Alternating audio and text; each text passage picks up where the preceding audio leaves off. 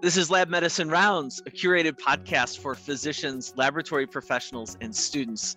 I'm your host, Justin Kreuter, the Bowtie Bandit of Blood, a transfusion medicine pathologist at Mayo Clinic. It's April Fool's Day, and we have the perfect topic in store for you all. Today, we're rounding with Dr. Reed Quinton, an assistant professor of laboratory medicine and pathology and an anatomic pathologist at the Department of Laboratory Medicine and Pathology at Mayo Clinic. Dr. Quinton also happens to be a magician. So today we have the pleasure of talking with him about the magic in medicine. Thanks for joining us today, Dr. Quinton. I'm happy to be back again. This is, I think, my second or third time with you, and these are always fun. Yeah, your second appearance on the podcast. We're jazzed to have you. So what's your origin story? How did you get started in magic? You make it sound like it's the superhero origin story. So it kind of is, right? Yeah. So actually, it's a really neat story that relates to medicine. If you look at most people that get into magic, it's the classic, like I was about 7 or 8 years old and I had an uncle that would do card tricks and that gave me the bug and got me interested. And that was not me, actually. I actually probably had my first deck of trick cards or something when I was about 7 or 8, but never really thought much of it. But it wasn't until I was in med school and I was on my cardiothoracic surgery rotation. And we had one of the retired surgeons would come in and do sort of small topic talks with our small group of med students. And after about 20 minutes of talking about pulmonary hypertension or whatever, he would then turn around and go, "You guys want to see a card trick?" And he'd start doing tricks for us. Now, his name was Dr. Watts Webb. And last time I checked, he was still in New Orleans in his 90s and was still doing magic. I realized at that time I got a big kick out of it, but more importantly, I knew my next rotation was going to be pediatrics. And so I went to him and I said, this is really neat. How do you learn this? And that's kind of what got me started.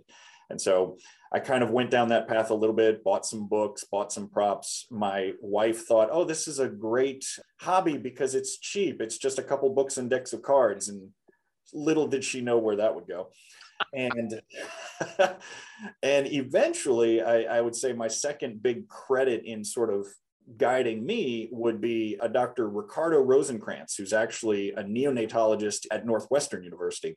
He, along with several professional magicians, including Jeff McBride, Larry Haas, and Eugene Berger, actually teach a medicine and magic class through the Mystery and Magic School in Las Vegas. And so I met Ricardo and all of them through that. And so that was kind of the second part of this. So I have to give a lot of the topics credit here in that a lot of the stuff I talk about really comes from what Ricardo started. Wow. I think my thoracic surgery rotation experience in medical school, I remember it well, and I remember a lot more adrenal discharge than that. I imagine that was wonderful for learning. How does this roll into your practice as an anatomic pathologist? How do you see the skill? How does this translate? Right. When I talk to students about this kind of thing, we talk about how does that translate, because it was great in medical school, especially going on to that pediatric rotation. I could approach the patients in a different way and sort of engage them before you just go in and start poking and prodding them. And so we joke now about, well, how in the world does that translate to pathology, particularly in my field of forensic pathology? And so there are many of the same concepts, but they don't necessarily translate to patient interaction. But essentially, what I think of is in terms of, if you look at our practice, be it forensics or not, I look at the skill set as being scripting, costuming, and audience engagement, if you will. Those are kind of my big three. So scripting in magic essentially is, there are people who perform magic just sort of off the cuff and do it sort of without any type of script, but those aren't usually as successful as the stage magicians who have a very detailed script and know exactly what they're going to say every time. And so for me, I translate that into my engagement with, for instance, a jury. Knowing when I sit on the stand, I know exactly what I'm going to say every time, and then kind of run through it multiple times. So there's that scripting and rehearsal so that when I get on the stand, I'm actually comfortable saying what I'm going to say. Costuming, at some point in our careers, I think we've all had the experience where we run into the doc who kind of wants to be a little more laid back, and they're like, well, I don't want my patients to be intimidated by me. So they basically wear the white coat, but they're sporting jeans and a polo shirt or something like that. And I'm not saying that's a bad thing, but costuming is important because it engages the audience and kind of tells them, who is this person? Max Maven, who's a mentalist, he really would be upset if you called him a magician, but he's more of a mentalist. And maybe for our listeners, can you just, what is a mentalist? Because I think before I got to really spend some time with you, I was unclear about what that meant. Sure. So mentalists are basically the guys who their entire show is based on mind reading, predictions, things like that. Not really what you'd expect as far as like big stage illusions or things like that. And that's another thing, is that magic basically is like medicine in that there are multiple subspecialties. So mentalism is a subspecialty within the larger field of magic. But anyway, Max Maven, when he talks about audience engagement, he says, as soon as you step out on stage, the audience has their own internal dialogue, and they're thinking, basically, who is this person? What do they do? And why should I care? And he postulated that the faster you can address those questions, the more successful you're going to be, because they'll be sort of calmed down and go, okay, I understand what I'm getting into here. And so we think of that in medicine in the same terms. So if I have the appropriate costuming and I look like a physician, then when I walk in to see a patient, that's one less box for them to tick, is who is this person? Because if you walk in wearing different costuming, they might go, well, is this the nurse? Is this the doctor? Is this a student? So there's a lot of questions that they're trying to deal with. So that's another element of what we do. So, especially in my field, when I'm testifying, you walk in looking a certain way because that's sort of what the jury expects you to look like. And so that's scripting and costuming, and then audience engagement in general. Just learning how to engage your audience / jury / patient to basically be able to answer those questions quickly, get to the root of what their concerns are, understand what is their internal dialogue that they're having so that you can address their questions, and kind of just, it's everything from eye contact to the sort of simple things of public speaking we always talk about. Do you project your voice well? Do you mumble? Do you look down at your notes the whole time instead of engaging with the patient or the jury? All of those topics translate very well between sort of the theatricality of magic and the theatricality of medicine. Yeah, for our listeners, I love how you broke it down to these concepts: scripts, costume, and audience. I mean, with regarding script, what I hear you saying is you're talking about this preparation that's happening behind the scenes, and I kind of equate that to how we think about some great artists. They're just brilliant, and we don't see all the years of practice and failures about that. And I think for our residents and fellows, a lot of times it just sort of seems like, wow, Dr. Quentin just always knows the right answer, or he's just really on point. And we're just hope that, someday that we can be that quick with our answers. But I think it lays ourselves bare to just highlight that there's a lot of preparation that goes into being a great physician. Yeah, and the funny thing is you focused on that preparation aspect. And the strange thing about magic is that, unlike every other form of art, oftentimes we're trying to hide our skill set. So if we make it look like something is spontaneous and natural, that's success, but it doesn't look like we did anything. So a lot of that preparation and practice and the hours and hours of anxiety that go behind that, nobody ever perceives, because the end goal is for them not to see it. Mm-hmm. Costuming, I feel like I'm going to come to you like with challenge. I mean, this is a great way to explain, like, how do we think about professionalism and things like that, that I think in medical education, sometimes it's more challenging for us to address deficits in professionalism in contrast to like medical knowledge, for example. Yeah, for sure. I really like how you broke that down. I think that's a lot for our audience to take with you. I'm kind of curious now about these concepts. How do you approach teaching our residents and fellows about how they might think about and use magic in their practice? I know you're not necessarily, I mean, maybe there's a couple that have been full converts and are card-carrying members of the Brotherhood, but these are certainly concepts that they can take forward in their career.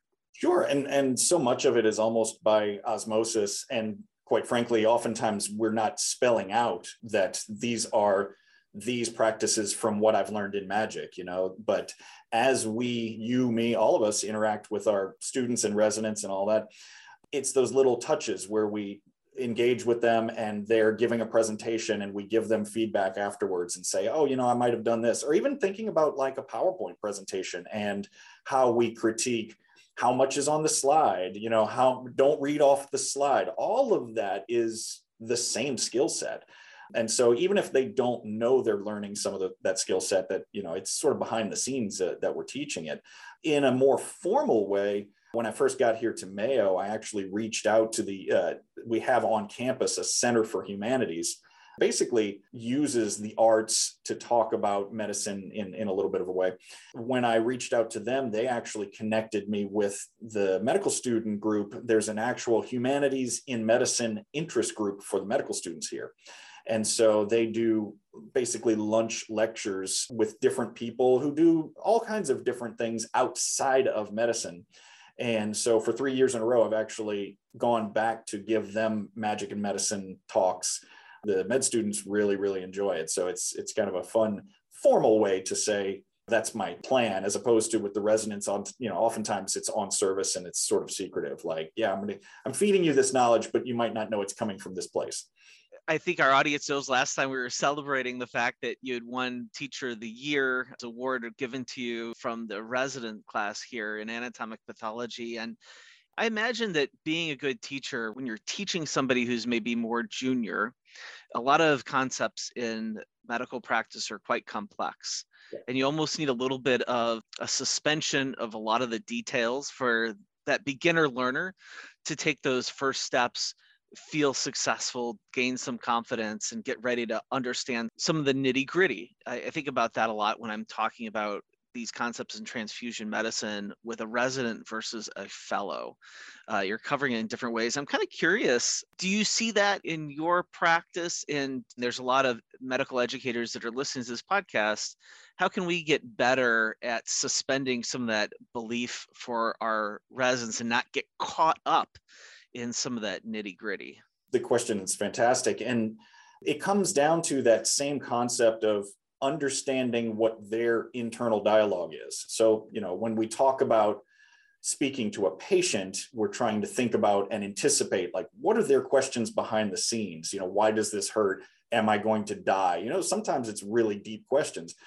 For the residents, obviously, it might not be that level, but I think for us to sort of put ourselves in their shoes, bring ourselves down a little bit, you need to express your own humanity too. So be able to kind of get down to their level and understand behind the scenes, okay, when I was in that position, what did I understand? And kind of start from that baseline and go from there. So again, kind of anticipating like, okay, as a first year resident, what kind of questions would they have, even if they don't know they have that question, or maybe they're too afraid to ask that question, and then try to anticipate and answer some of those as we go, even if they haven't been presented to me. And I love how it sounds like that beginner's mindset, and we need to remember that and think about that.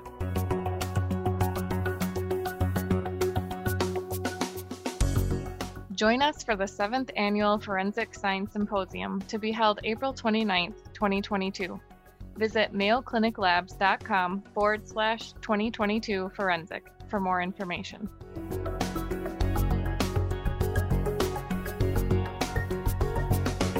This last question is one in the spirit of being transparent, this concept of script that you've introduced us to, Dr. Quinton.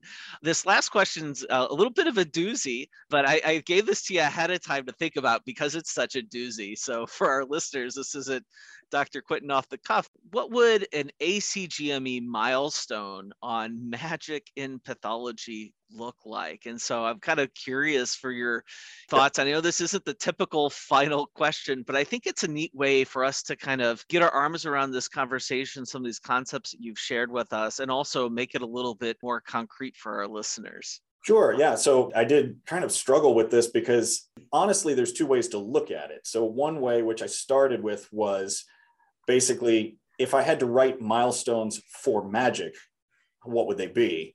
And then I kind of backtracked from there and said, okay, now how would I apply this to what we do in pathology? So just for fun, I did create the milestones for magic first. And I think you'll be amused by these, but basically going from 1 to 5, 1 being the lowest sort of beginner all the way up to 5. And hopefully most of our learners know what the milestones are. So number 1 in magic, if you were just starting at your baseline milestone, I just have it listed as perform self-working card trick that they learned from their uncle. So the very simple basics. And then the second one is that I wrote in that same category is aware that you should not expose secrets. Now, I don't say don't expose secrets because pretty much everybody at level 1 does, but they're aware you probably should. This is going back to that idea of 7 or 8-year-old who is learning their first trick. They're so excited about it. It's a self-working card trick or something like that. But then, of course, they immediately show you how they did it, even though they know that they probably shouldn't. So level 2 in the milestone, though, I have identifies different types of magic. So now you're understanding, oh, there's card tricks, coin tricks, kids shows, mentalism, that kind of thing. Aware of resources available, including books, videos, and mentors. Can perform basic sleight of hand with 1 or 2 props. So you're only focusing on 1 or 2 things. Performs for family and friends, and does not intentionally expose methods. So now you've gotten to the point where I shouldn't give it away. I'm trying not to give it away, but sometimes maybe I don't have the dexterity to not give it away. So some people will catch me. So then milestone number 3 would be comfortably performs magic in front of strangers. So not just family and friends in a close-up setting. Familiar with sleights of several types of magic. So this would be now you're familiar with coin magic, card magic, sponge ball magic, whatever, but comfortable with 1 or 2 types. And then the third in there is engages with other magicians in order to improve their practice. So that is you seeking out magicians or mentors to try to develop better habits or learn something. Proficiency number 4, comfortable performing in front of strangers, including table and small stage settings, may occasionally provide paid performances. So now we're getting into a whole new level. And then engages other magicians to both provide and receive constructive feedback. And then finally, the level 5 would be comfortable in all types of performance venues, may engage in paid performances professionally or semi-professionally. And then the last part of that is mentors other magicians to improve their craft. So that's where I went with magic, which really made me wish I could just go ahead and write a whole book of milestones for magic, because that was super fun.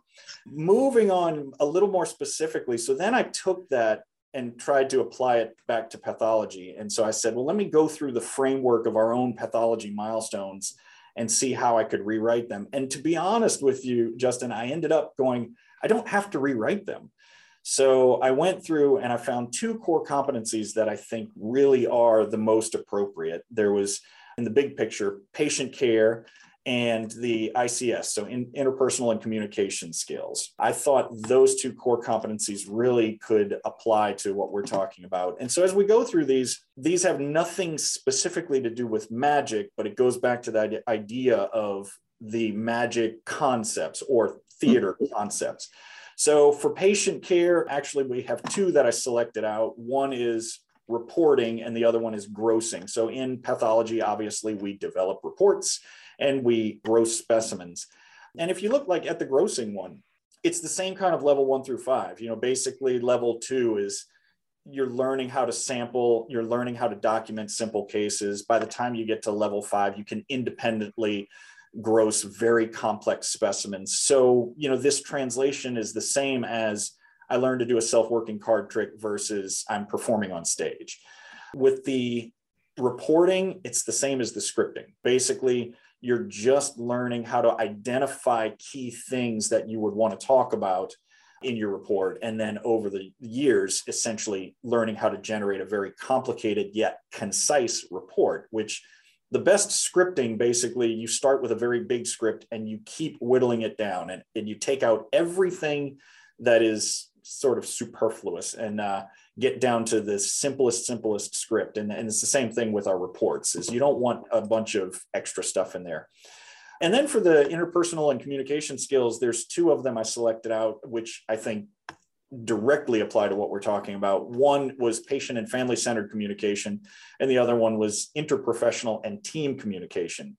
So looking at the team one, just kind of reading through it and going, like, for instance, level 3 integrates feedback from team members to improve communication. So basically, you're constantly talking to the team, learning from them, and looping back around and improving what you're doing. By the time you get to, level 4, coordinates recommendations from different team members of the healthcare team to provide optimized patient care. So basically synthesizing all that. So as we interact with patients, or as we interact with team members, or at the same time, as we interact with audience members, there's that constant feedback loop. So I say something, I get a response, then I go, okay, I need to wrap that back into what I'm doing. And so I think in theater or in magic, the audience knows very quickly if you're not really engaged with them. So if you seem like you are just rattling off a script without actually engaging them, they will pick up on that.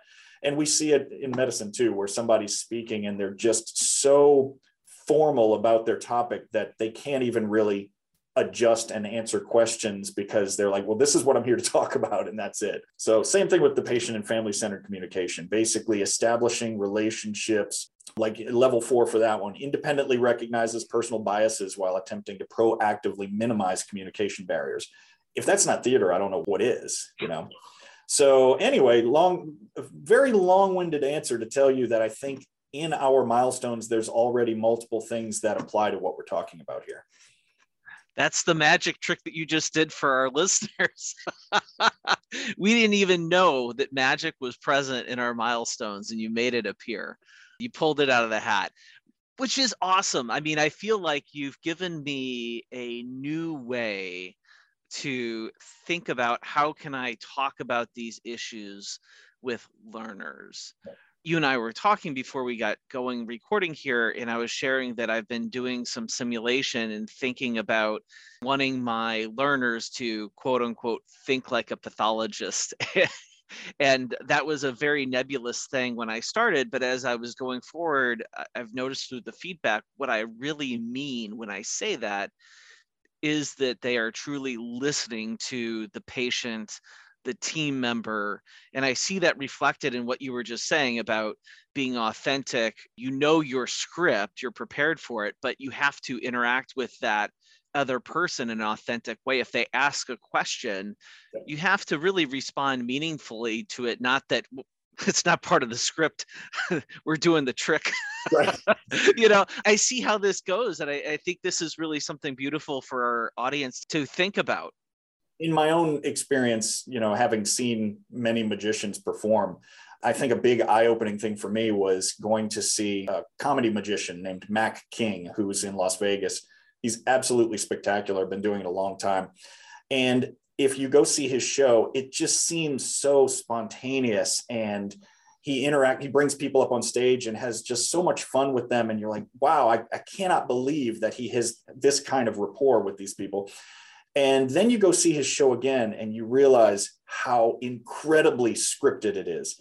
But every time he brings someone up, there are those deviations because he does react differently for different things, what they say, what they do, but he's actively paying attention and reacting to what they say and do, but then goes right back to script, and in a way that they can never even perceive it. It just seems, it flows so naturally. So I'm still trying to develop that type of communication skill, I think. In your answer there, I hear you. Repetition is important. And I think for us as faculty, observing that repetition so that we can help our learners get feedbacks that's relevant, that's going to help them fine tune. We've been rounding with Dr. Quinton. Thank you for taking the time to discuss this topic with us. Happy to be here. Thank you so much for having me. If you'd like to hear more from Dr. Quinton, be sure to register for the 7th Annual Forensic Science Symposium. Dr. Quinton will be presenting on a variety of topics at this year's symposium to be held April 29th, 2022. For more information, visit mayocliniclabs.com/2022 forensic. To all of our listeners, thank you for joining us today. We invite you to share your thoughts and suggestions via email. Please direct any suggestions to mcleducation@mayo.edu and reference this podcast. If you've enjoyed Lab Medicine Rounds podcast, please subscribe. Until our next rounds together, we encourage you to continue to connect lab medicine and the clinical practice through insightful conversations.